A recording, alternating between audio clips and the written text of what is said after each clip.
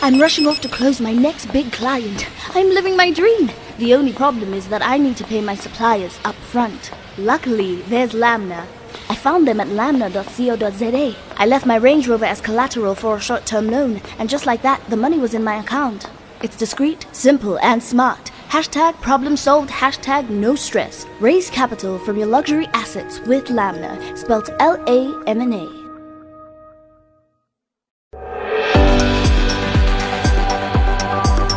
This is Classic Business with Michael Avery on Classic 102.7 in Gauteng and Fine Music Radio in Cape Town. Time for our weekly moonshot into the world of Singularity University and the men and women who are changing the face of humanity as we know it. That's as we build up to the SU South Africa Summit 2019 next month. Now, earlier today, I attended a virtual reality press conference at WeWork in Rosebank, and I caught up with Mick Mann, the co-CEO of SU South Africa, to find out more about how the technology is evolving. This is Africa's global VR press conference, as we like to call it. It's a one-of-a-kind event. It's our second iteration doing it.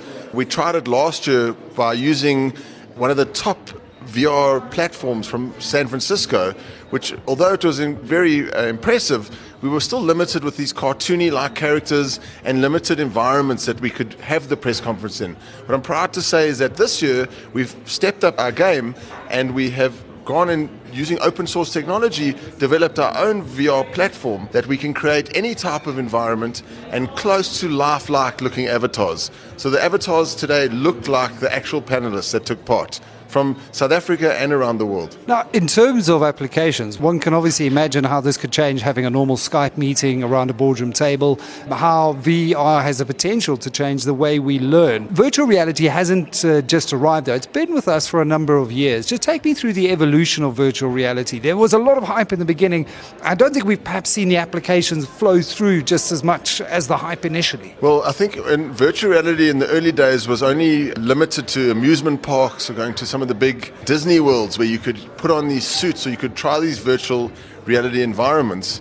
We've had this massive growth since Oculus, which was a Kickstarter campaign. They launched their Kickstarter campaign trying to raise, I think, $200,000 or something like that, and they landed up raising $2 million within the first 10 days. So there was a huge demand for this type of thing, and since Oculus created their headset and Facebook subsequently bought them, we've seen this incredible rise in the VR platforms leading up to today. And now, just last year, we had the Oculus Go, which is a much more affordable VR headset.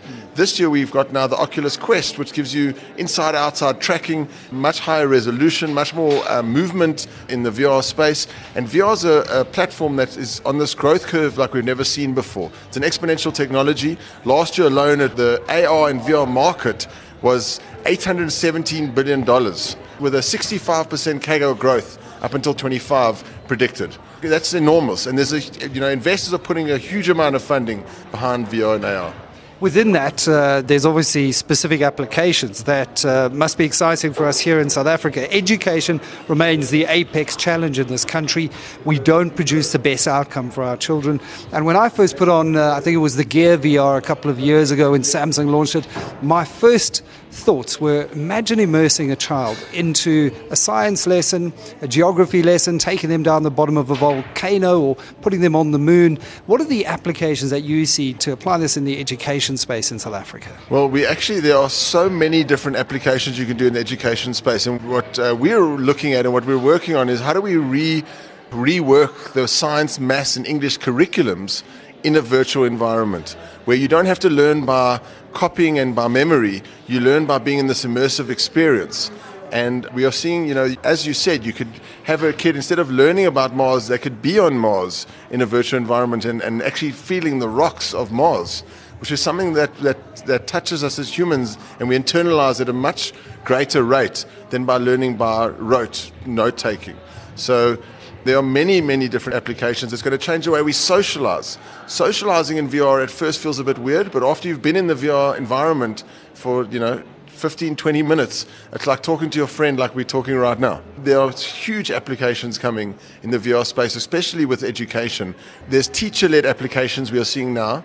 where the teachers are teaching students in remote locations. The teacher doesn't have to be in the same place as the student, which is incredible. VR squashes space and time and allows us that opportunity. And that really is one of the key features of VR, isn't it? The fact that it compresses space and time, and it allows you to overcome these large physical distances and these resource constraints that we've had in South Africa's education system. There aren't a lot of top maths and science teachers. Imagine if you could replicate that model through a VR system.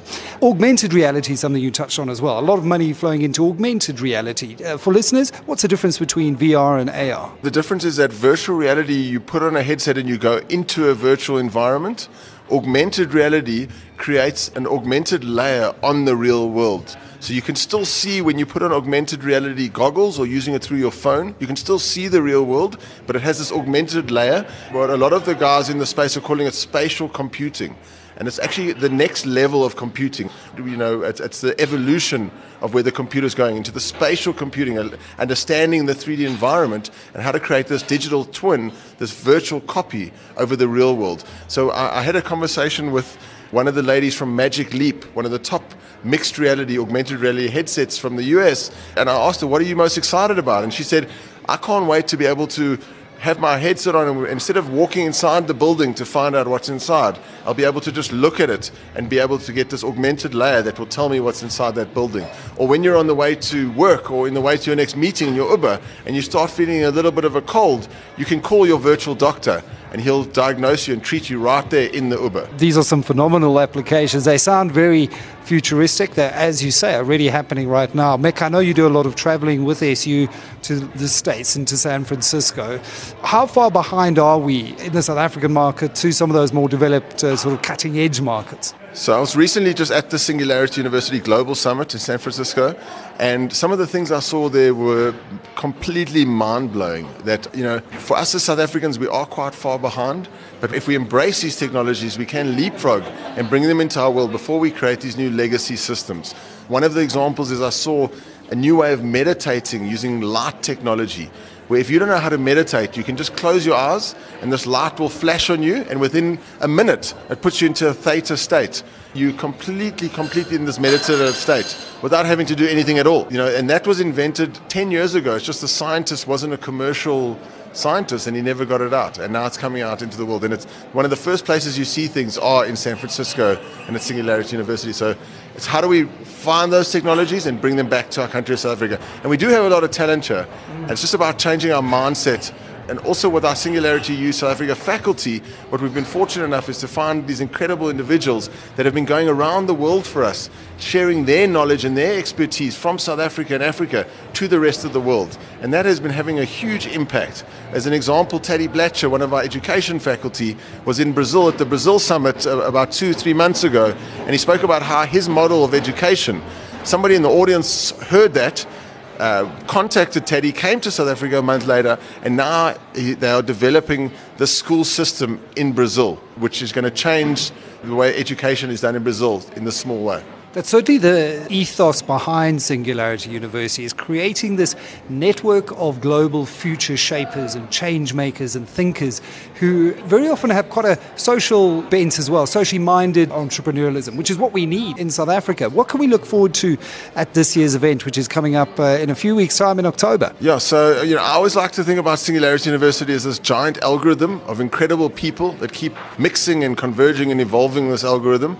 And it is really about being global by design and how do we make this world a place we all want to live in. So this year at the Singularity South Africa Summit on the 16th and 17th of October, we're super excited to be bringing over 25 local and international thought leaders and change makers that are impacting the world, from mindset shifts to exponential tech, AR, VR, robotics and AR, to the water and energy challenges that we are facing, listening to some incredible people like Ramez Naam or Sivan Yari, who's given 1 million people clean drinking water through using solar technology, or to food security. There's going to be a big focus on food security this year, and we're bringing Arturo Elizondo from Clara Foods, where they have identified that the best protein out of the egg is in the egg white, and they've recreated that protein in the egg white into 3 separate products, so that you will never have to kill a chicken again or use a chicken for eggs, and you will get all that protein done in a lab at the molecular level. Then we're also focusing a lot on biotech and medtech and looking at designer babies and what does the future mean, for us when we can have healthy babies outside the womb in the embryo from Kim Hewlett. Then we're going to focus on mobility and infrastructure development, and we have some guys coming from the Hyperloop, which is an incredible idea. We have nanotechnology. We're going to be discussing with Murundeni Mufumo, who taught himself how to purify water using macadamia nuts and nanotechnology, all by watching YouTube. That was Mick Mann, the co-CEO of SU South Africa. Katleho standing by with your news wrap, and thereafter Athol Williams is back with State of Our Nation, taking a closer look at the country's healthcare.